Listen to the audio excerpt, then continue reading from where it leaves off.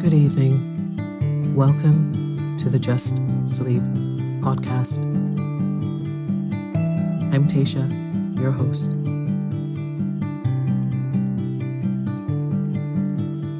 Every week, I will read you an old story to help you relax, put the stressful day behind you, and drift off to sleep.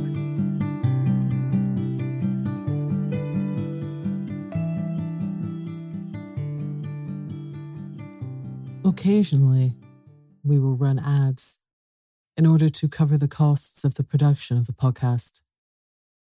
Rest assured, there will be no ads during or after the story. If you prefer an ad-free and intro-free show, you can join Just Sleep Premium.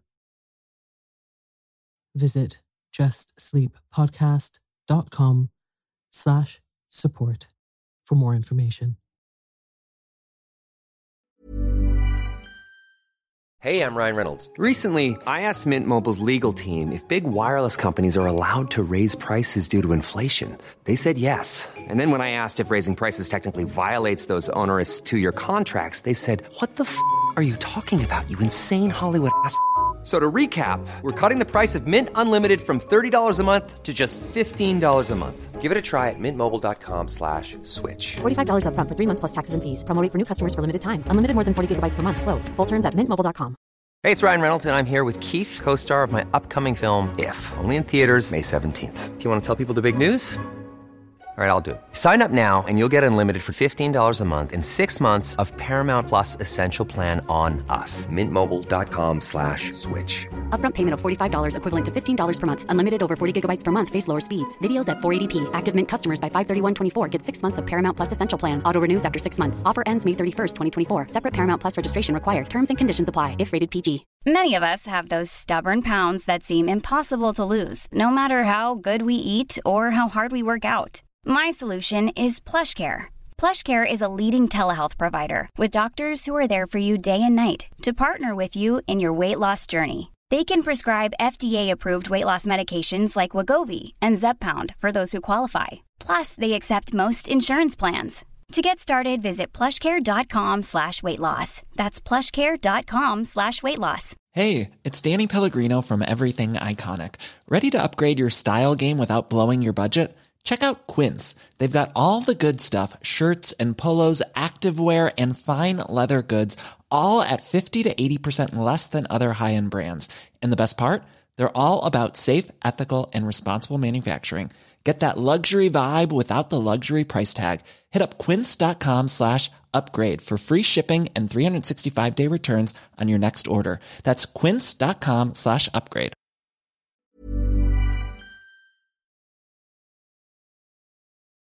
Tonight, I will be reading some fairy tales from the Sandman's Bedtime Stories by Abby Phillips Walker. So lie down, close your eyes, and let me read you a story. The Blue Castle. Once upon a time, in a far-off country, there lived a witch on top of a high mountain. And every year she came down into the country and appeared at the palace of the king and asked for a bag of gold. One night, when the king and his queen were making merry and having a big feast in honor of the birth of their little daughter, the Princess Lily, the old witch came to the palace and asked for her bag of gold. "Tell her to be gone," said the king to his servant. "I've used all the gold in the vaults for the feast. She will have to come next year." Now the old witch was very angry when she heard this message, and she hid in the grounds of the palace until all were asleep that night. And then she entered the palace and carried off the baby princess. The queen and the king were beside themselves with grief when they discovered their loss, and they offered big rewards for the return of their daughter, but she could not be found. "Find the old witch who came here the night of the feast," said one of the king's wise men, "and you will find the princess." They hunted far and near, but the witch could not be found, For when anyone attempted to climb the mountain where the old witch lived, the insects would become as thick as mist and clouds, and they could not see where to go. One after another gave up the attempt, and so after a while the king and queen mourned their daughters dead, and the old witch never came to the palace again. The queen and king never had any more children, and every day they grieved because there would be no one to reign after they were gone. One day, one of the king's wise men said to him, "In a cave in the forest lives an ogre who has a wonderful horse. It is kept in a stable made of marble, and its stall is of gold, and it is fed on corn grown in a field of pearls. If we could get this horse, we might be able to climb the mountain where the old witch lives, and perhaps the princess is still alive." "But how can we get this horse?" asked the king. "Ah, that is the hard part," answered the wise man. "The enchanted creature can only be caught and mounted by one who can feed him with the magic corn, and it is said that anyone who tries to gather the corn from the field of pearls finds himself sinking and has to run for his life, so that only the ogre, who knows the magic words that keeps the pearls from drawing him down, can gather the corn." When the king heard this, he sent for all the princes in the land to come to his palace, and when they came, he told them he would give to the one who could catch and mount the ogre's enchanted horse his kingdom, if he could only find the lost Princess Lily, and she should become his wife. But all the princes were rich enough and did not care to take such a risk, especially as they had never seen the Princess Lily. Then the king sent out word to all the poor young men in his kingdom to come to him, and he made them the same offer.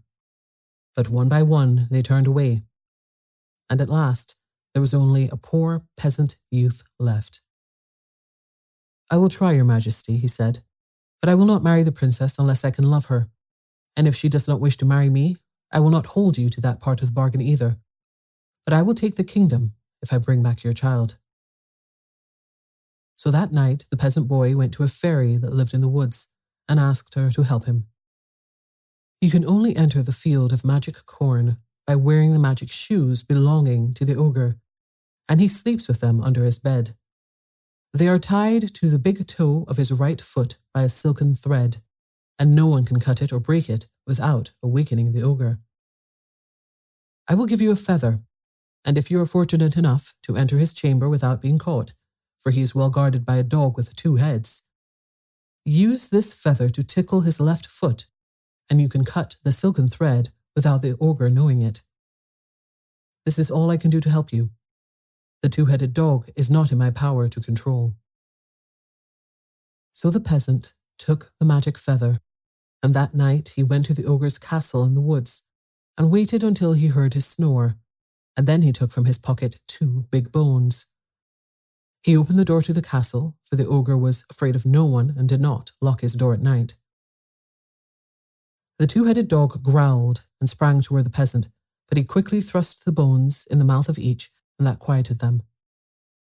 The 2 heads began to eat, and while they were eating, the peasant crept softly into the room of the sleeping ogre and tickled his left foot, which was sticking out from under the bedclothes. The old ogre began to laugh, and he laughed so hard and loudly that no other sound could be heard, and the peasant had time to break the slender thread which was tied to the magic shoes with one hand, while he kept tickling the ogre's left foot with the feather held in the other hand. When he had the shoes under his arm, he crept softly away from the bed, leaving the ogre still laughing. The 2-headed dog was still eating the bones, and the peasant went out and sat on the steps of the castle to put on the magic shoes. He had just drawn the shoes on when the 2-headed dog finished the bones and set up a bark that the peasant thought at first was thunder. He ran to the field of pearls where grew the magic corn, and was just pulling the airs when the ogre came dashing out of his castle, followed by the 2-headed dog, with both mouths wide open and looking as though he would devour him. Out of the field ran the peasant, but not before the ogre had entered, and down went the ogre out of sight, the pearls closing over his head, for of course he forgot all about his shoes when he heard the 2-headed dog bark. And anyway, He thought they were tied to the big toe of his right foot. But though he was rid of the ogre, he was not of the two-headed dog, which ran after him, showing his two sets of big teeth and barking all the while. But the peasant was far ahead of the dog, so he reached the stable and fed the magic corn to the enchanted horse, who neighed in the most friendly manner and let the peasant mount him. He wore a bridle of gold and silver trimmed with rubies, and he was pure white, with a saddle of purple velvet, with gold and silver trimmings. He was a horse fit for a king to ride, and the poor peasant looked strangely out of place on his back. Just as the peasant rode into the yard of the castle, the two-headed dog dashed at the hind feet of the enchanted horse to bite him, but the horse kicked at him, and over he rolled. The peasant looked back to see what happened to the dog, but he was nowhere to be seen. In the place where he had lain was a big black-looking rock with a ragged-looking top, like a set of huge teeth. The peasant was rid of both his pursuers now, and he rode off toward the mountain where the king had told him the witch lived. Up the mountain dashed the enchanted white horse, as though he had wings instead of feet, and in a few minutes he had carried the peasant to the top. The peasant looked about him, expecting to see a cave, but to his surprise he saw only a grove of trees with something glistening through their leaves, which looked like a house. When he rode nearer to the grove, he saw a deep blue castle of glass without windows or doors, and inside he could see a girl spinning. She looked up as the shadow of the horse and rider fell on the glass castle, and her eyes grew big with surprise. But before the peasant could jump from the horse, an old woman came up through the floor of the house and tapped the girl on the head with her cane, and she turned into a mouse. The peasant was too astonished to move for a minute, but the laugh of the old woman brought him to his senses, and he knew she must be the witch. "Ha! You caught the horse, but you cannot bring back the princess until I will it," she screamed, and then disappeared through the floor. The peasant walked around the blue castle, but no door or window could he find, or any opening of any kind. He was leading the horse by his gold bridle when suddenly it lifted one of its front feet and struck the blue castle. Crash went the blue glass, and the peasant saw an opening large enough for him to enter. He was about to do so, leaving the enchanted horse outside, when he heard another crash. The enchanted horse was following him in. It had broken a place large enough for both of them to enter. The mouse was crouching in one corner of the room, and the peasant picked it up carefully and put it in his pocket. The horse went to the spot where the old witch had disappeared and tapped on the glass floor 3 times with one of his front feet, and up from the floor came the old witch. But this time, she was not laughing. She looked frightened and trembled, so she had to lean on her cane to keep from falling. The enchanted horse took her by the dress and shook her 3 times, and out from her pocket fell a black bean with a white spot on it. As it dropped, the old witch screamed and fell to the floor, and the horse picked up the bean and swallowed it. The peasant all this time was standing watching all the strange happenings, not daring to move for fear of breaking the spell and wondering what would happen next. As the horse swallowed the bean, he seemed to shrink away from sight, and a blue mist filled the room. When it cleared, the peasant beheld a handsome young man where the horse had stood, and where the witch had been was a deep hole. "Did she fall into it?" asked the peasant, not knowing what else to say. "No. In that hole we will find the magic charm that will restore the princess to her own form," said the young man. The witch disappeared in the blue mist. "Let us hurry and find the magic charm," he said, dropping into the hole, and the peasant followed him. There was a ladder down which they climbed, and down they went until it seemed that they would never reach the bottom. But at last their feet touched something firm and soft, and they stood in a beautiful room on a carpet of blue velvet.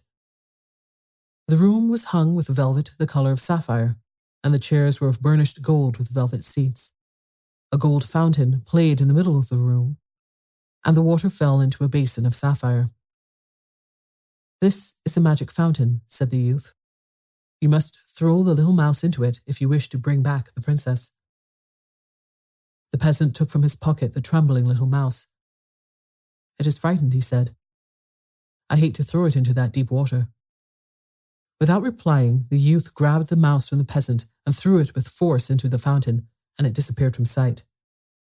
"You've killed it," said the peasant, looking into the deep blue water with frightened eyes. Then he saw a head rise slowly from the bottom of the blue basin. Then it came above the water, and then a beautiful girl stepped from the fountain, her hair all wet and glistening. A soft, warm breeze came through the windows, and soon her hair and clothes were dry, and the peasant thought he had never seen anyone so beautiful as the princess. "I am the prince who was changed into the horse for the ogre," said the youth, addressing the princess. "I was stolen at the same time you were, and the ogre, who was the husband of the witch, took me, and the witch took you. But this youth has rescued us, for it was here that the magic bean was kept that restored me to my own form, and if it had not been for a fairy who came to me one night and told me the secret, I never should have regained my own form." All the time the prince was speaking, the peasant saw the princess looking at him with a loving glance, and he knew the princess was not for him, and besides, he knew he would never be happy in a palace. They began to look about and found they were in a beautiful palace that the old witch had lived in. But now that she was gone for good, the peasant said he would take it as his reward and let the prince and princess return to her father. In the stables, they found beautiful white horses, and on one of them the prince and princess rode away after making the peasant promise to come to their wedding and to dance with the bride. "For we will never forget you," said the princess, "and we must always be friends."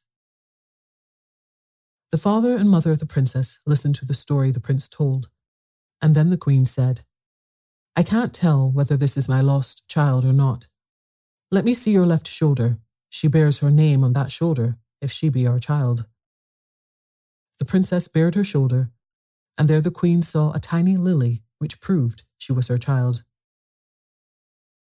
The king gave a great feast in honor of his daughter's return, and the prince and princess were married, and the peasant danced to the wedding as he promised. The Enchanted Boat. Once there was a king who had a very beautiful daughter, and when the queen died, the king married a woman who had a son named Tito, because he thought this new queen would be kind and good to the princess. But in this the king was greatly mistaken, for the queen thought only of her son and wished to make him king. She told the king that if he would make the princess marry Tito, that he need have no fear about the future of his kingdom, for he could be sure her son would make a good king. "And a woman should not be queen and rule alone such a big kingdom as you possess," said the scheming queen.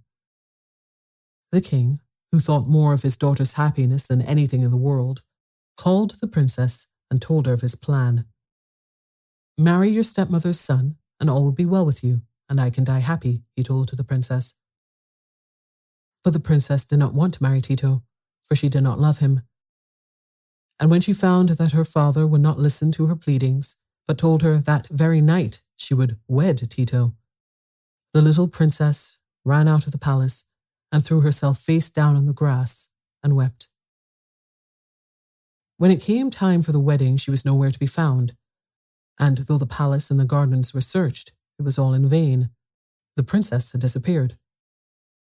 What had happened was that while the princess was crying and bemoaning her sad lot, she heard a sound, and when she looked up, there was a lake she had never seen at the foot of the garden, and on it a beautiful boat with a sail of silk the color of gold. There was no one in the boat, and the princess, forgetting her sorrow in her wonderment at this strange sight, ran down to the water's edge, where another surprise awaited her. For the boat came sailing straight to the place where she stood. The princess stepped in, and away went the boat out over the blue water, and in a few minutes she was in a country she had never seen before. The little princess was not frightened, for she felt sure nothing worse could befall her than if she stayed at the palace and had to marry Tito. And while she was sorry to leave her father, she could not be happy with a man she did not love. The lake led to a river, along the banks of which were high hills and beautiful woods, and the princess was so lost in admiring the beauty of the scene, she did not notice they were approaching a castle until her boat sailed under a white marble bridge, which soon brought her at the steps which led into the garden of the castle. Here the strange boat stopped, and the princess knew she was expected to get out. She walked up the steps into a garden filled with pink and white roses, with a fountain of pearl and gold in the centre, which threw a perfumed spray all about, which filled the air with fragrance. There were no paths in the garden, for the grass was like green velvet, and yellow birds flittered among the small green trees and sang sweet songs. Through the roses and trees, the princess saw the entrance to the castle, and on the broad steps of marble and gold came a strange-looking creature, followed by more servants than the princess had ever seen in her father's palace. The princess did not feel at all afraid, although the strange-looking creature had the body of a beautiful leopard, while his head was that of the handsomest youth the princess had ever beheld. His hair was dark, and as he came nearer to her, the princess saw that his eyes were deep blue, the kindest eyes she had ever seen. He held out one huge paw toward her, and then withdrew it and said, "I fear you will not care to take the paw of such a beast as I am. But I can assure you, I will not harm you, princess." "I am not afraid," said the princess, putting out her hand. "But tell me how you know that I am a princess." After the leopard man had taken her hand, he led her up the steps, and as they walked along, he told her that no one but a princess could have entered the boat. It had sailed for many a year in quest of the princess who would be willing to sail away in it, he told her. And as only a princess can help me, no one but a princess could get into the enchanted boat. When the princess and the leopard man entered the castle, he told her his strange story. He was a prince who had been changed by a witch into the shape she saw, and the only thing that could save him was a gold root which grew far up on a blue mountain peak. "But that root must be brought to me by a princess and no one else," said the leopard man. "So you see how impossible it is that I shall ever regain my own shape." "If you will tell me where this blue mountain peak can be found," said the princess, "I will undertake the task, for I do not wish to return to my father's palace, and I would like to help you." "The enchanted boat will take you if you really wish to try," said the leopard man. "But I fear it is a task you are far from fitted to undertake, for no one can go with you. That would break the spell." The princess, however, told him she would try, and at once set out on the strange errand, the boat sailing along the river and then out into the open sea. By and by, the princess saw on the side of a high mountain, the top of which was blue, something growing which shone like gold, and she knew it must be the golden root for which she was seeking. The enchanted boat sailed close to the foot of the mountain and stopped, and the princess knew she was to get out. But how was she to reach the golden root which grew far up on the mountain? The princess stepped out of the boat on the rocks and sat down to think what she could do, for to climb up the steep, smooth side of the mountain was out of the question. If only she could fly, she thought, she might reach it. Just then she heard a swishing sound, and looking up, she saw a big eagle coming toward her with a broken leg. The bird fell at her feet, and as so many strange things had already happened, the princess did not feel afraid of the big creature, for she felt sure that in some way he would help her. "Oh, you poor hurt bird," she said, tearing off a piece of her dress to bind up its leg. Then, from a stream falling from the mountain, she brought in the hollow of her hand water for him to drink. At night, the princess took off her cloak and covered the eagle, while she huddled close to the mountain and behind a rock to keep the cold from herself. In the morning she was surprised to find the eagle had flown away, but on the rocks was her cloak, and 2 feathers from the wings of the bird lay beside it. The princess put on her cloak and took up one of the feathers, and to her surprise, the hand that held the feather flew up over her head. She picked up the other feather with the other hand, and up she was carried, her cloak spreading out like a pair of wings. With the feathers, she guided herself until she alighted on the top of the blue-peaked mountain. She laid the feathers down and began to dig for the root, which the prince had said was the only thing that could save him. When she had enough of the golden root, she again took the feathers, one in each hand, and flew down to the water, where the enchanted boat, which had sailed away when she left it, now stood waiting. The feathers from the eagle she put carefully on the rocks, but the bird was nowhere to be seen, and knowing that it must have been a part of the magic plan to help her, the princess sailed away, feeling sure the eagle was safe and his broken leg quite well. When she reached the castle of the leopard man, he was on the steps to meet her, and without waiting to enter the castle, he took the golden root from her hand and tasted it. The leopard body disappeared, and there he stood before her, a tall, handsome youth whom any maiden, even a princess, would fall in love with. The princess told him her story, and the prince told her they would go at once to her father, and he would ask for her hand, for he had already asked for her heart and found that it was his. The enchanted boat took them back to the garden of the king, where they found that the queen, when she knew that her son had lost the chance of becoming king when the princess disappeared, had put the king in a dungeon under the palace, and she and her son had become the rulers of the kingdom. The prince quickly undid all this mischief by setting the king free, and when he found out how treacherous his queen really was, he sent her, with her son, away from the palace and told them never to return, or they would both be put in prison.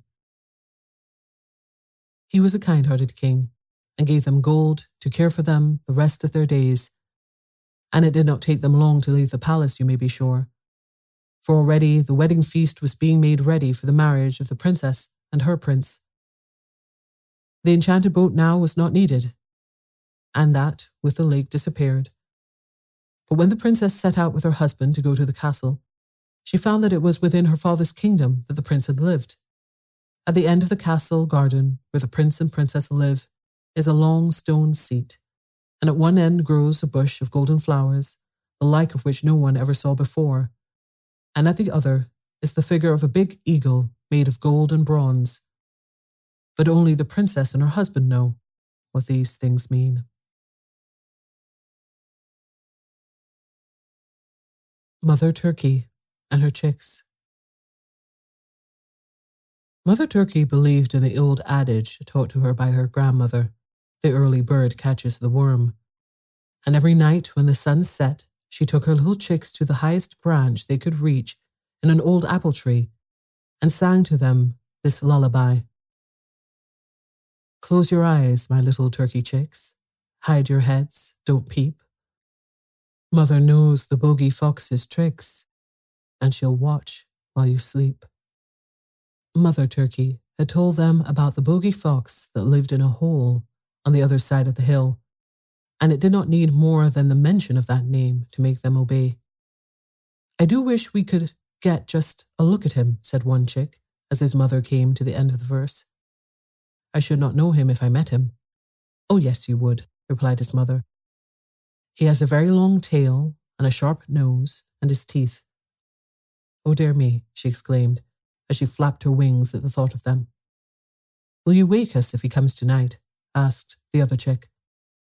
I shall not need to do that, replied Mother Turkey. You will hear us talking. He is a very sly fellow and always very polite and says nice things. But you cover your heads, it is getting late.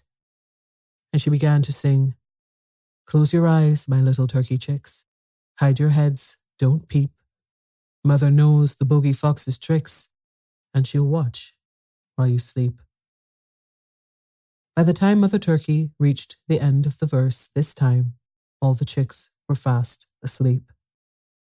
Mother Turkey stretched out her wings once or twice and turned her head in all directions, and then she settled herself for a nap. The moon was shining brightly when she awoke, and she saw not far off what looked like a large black dog walking cautiously toward the tree. Mother Turkey took another look and saw the bushy tail, and she perched herself more firmly on the limb and looked to see if her children were safe on there too. For she knew that the bogey fox had come to take one of her chicks back to his hole if he could. "Good evening, Mr. Fox," she said, as the fox came near enough to hear her. "I was sure that I knew your splendid figure. You certainly make a most remarkable picture in the moonlight." Mr. Fox was somewhat taken aback at this compliment paid him in such a pleasant manner, for usually he was the one to make remarks, and the turkeys listened, not daring to move or speak.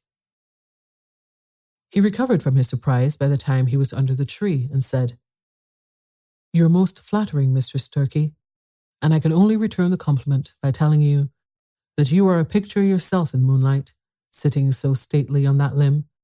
But if you would enjoy to the full extent this beautiful evening, you must come from the tree and take a walk over the hill." "No doubt you are right," replied Mrs. Turkey, "but I could not think of leaving my children alone." "I should be very glad to take care of the little dares while you're gone," said Mr. Fox. "And if you will have them come down beside me, I will tell them a story which I am sure will keep them interested until you return." By this time, the turkey chicks were awake and listening to what the fox was saying. He seemed so nice and polite that they quite forgot to be afraid. And when he spoke of telling them a story, one of them said, "Oh, please do go, Mother, and let him tell us a story. Will be very good if you will."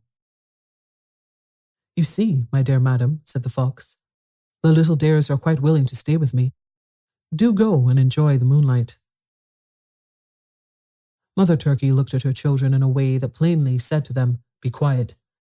And then she said to Mr. Fox, "I appreciate your kind offer, and were my children well, should be very glad to leave them with you. But they have been sick and are so lean that I have to be very careful that they sleep and eat well, or they will not be fat by next Thanksgiving, and that would be a disgrace, you know." When the fox heard this, he was not so anxious to have the chicks come down, so he said, "I know just how anxious you must feel, Mistress Turkey, and if you will come down here, where I can talk with you without being heard, I will tell you the very thing to give them to make them fat." "If he cannot get the chicks, he will take me," thought Mrs. Turkey, "but I am too old a bird to be caught even by this sly fellow." Mrs. Turkey did not reply to this last remark. She was thinking of a trap she saw her master set the day before. "I wish you would walk around a little so my children can see what a beautiful bushy tail you have," she said. "They have never seen so handsome a fellow as you are." Mr. Fox was very proud of his tail, so he walked out from the shade of the tree and strutted about. "Tell him how handsome he is," whispered Mother Turkey to her chicks. "Oh, isn't he handsome?" said one. And another said, "I wish we had such bushy tails instead of these straight feathers." While Mrs. Turkey said, "You are quite the handsomest creature I've ever seen, and I have seen many in my time." By this time, the fox was so pleased with their admiration that he was ready to do anything to display his charms. So when Mrs. Turkey said, "I wish you would run and show them how you can run and jump," he asked what he could jump on to show his nimbleness. "The top of that hogshead would be a good place," said Mrs. Turkey, knowing well that the cask had no head and that it was nearly full of water. Away ran Mr. Fox, and splash he went into the hogshead. He tried to get out, but it was no use. The cask was too high, and then the farmer, hearing the noise, came out and soon put an end to Mr. Fox. The little turkey sat wide awake and trembling beside their mother, but when the turkey went into the house, she began to sing. "Close your eyes, my little turkey chicks. Hide your heads, don't peep. Mother knows the bogey fox's tricks, and she'll watch while you sleep." And in a few minutes, all was quiet again in the yard. Good night.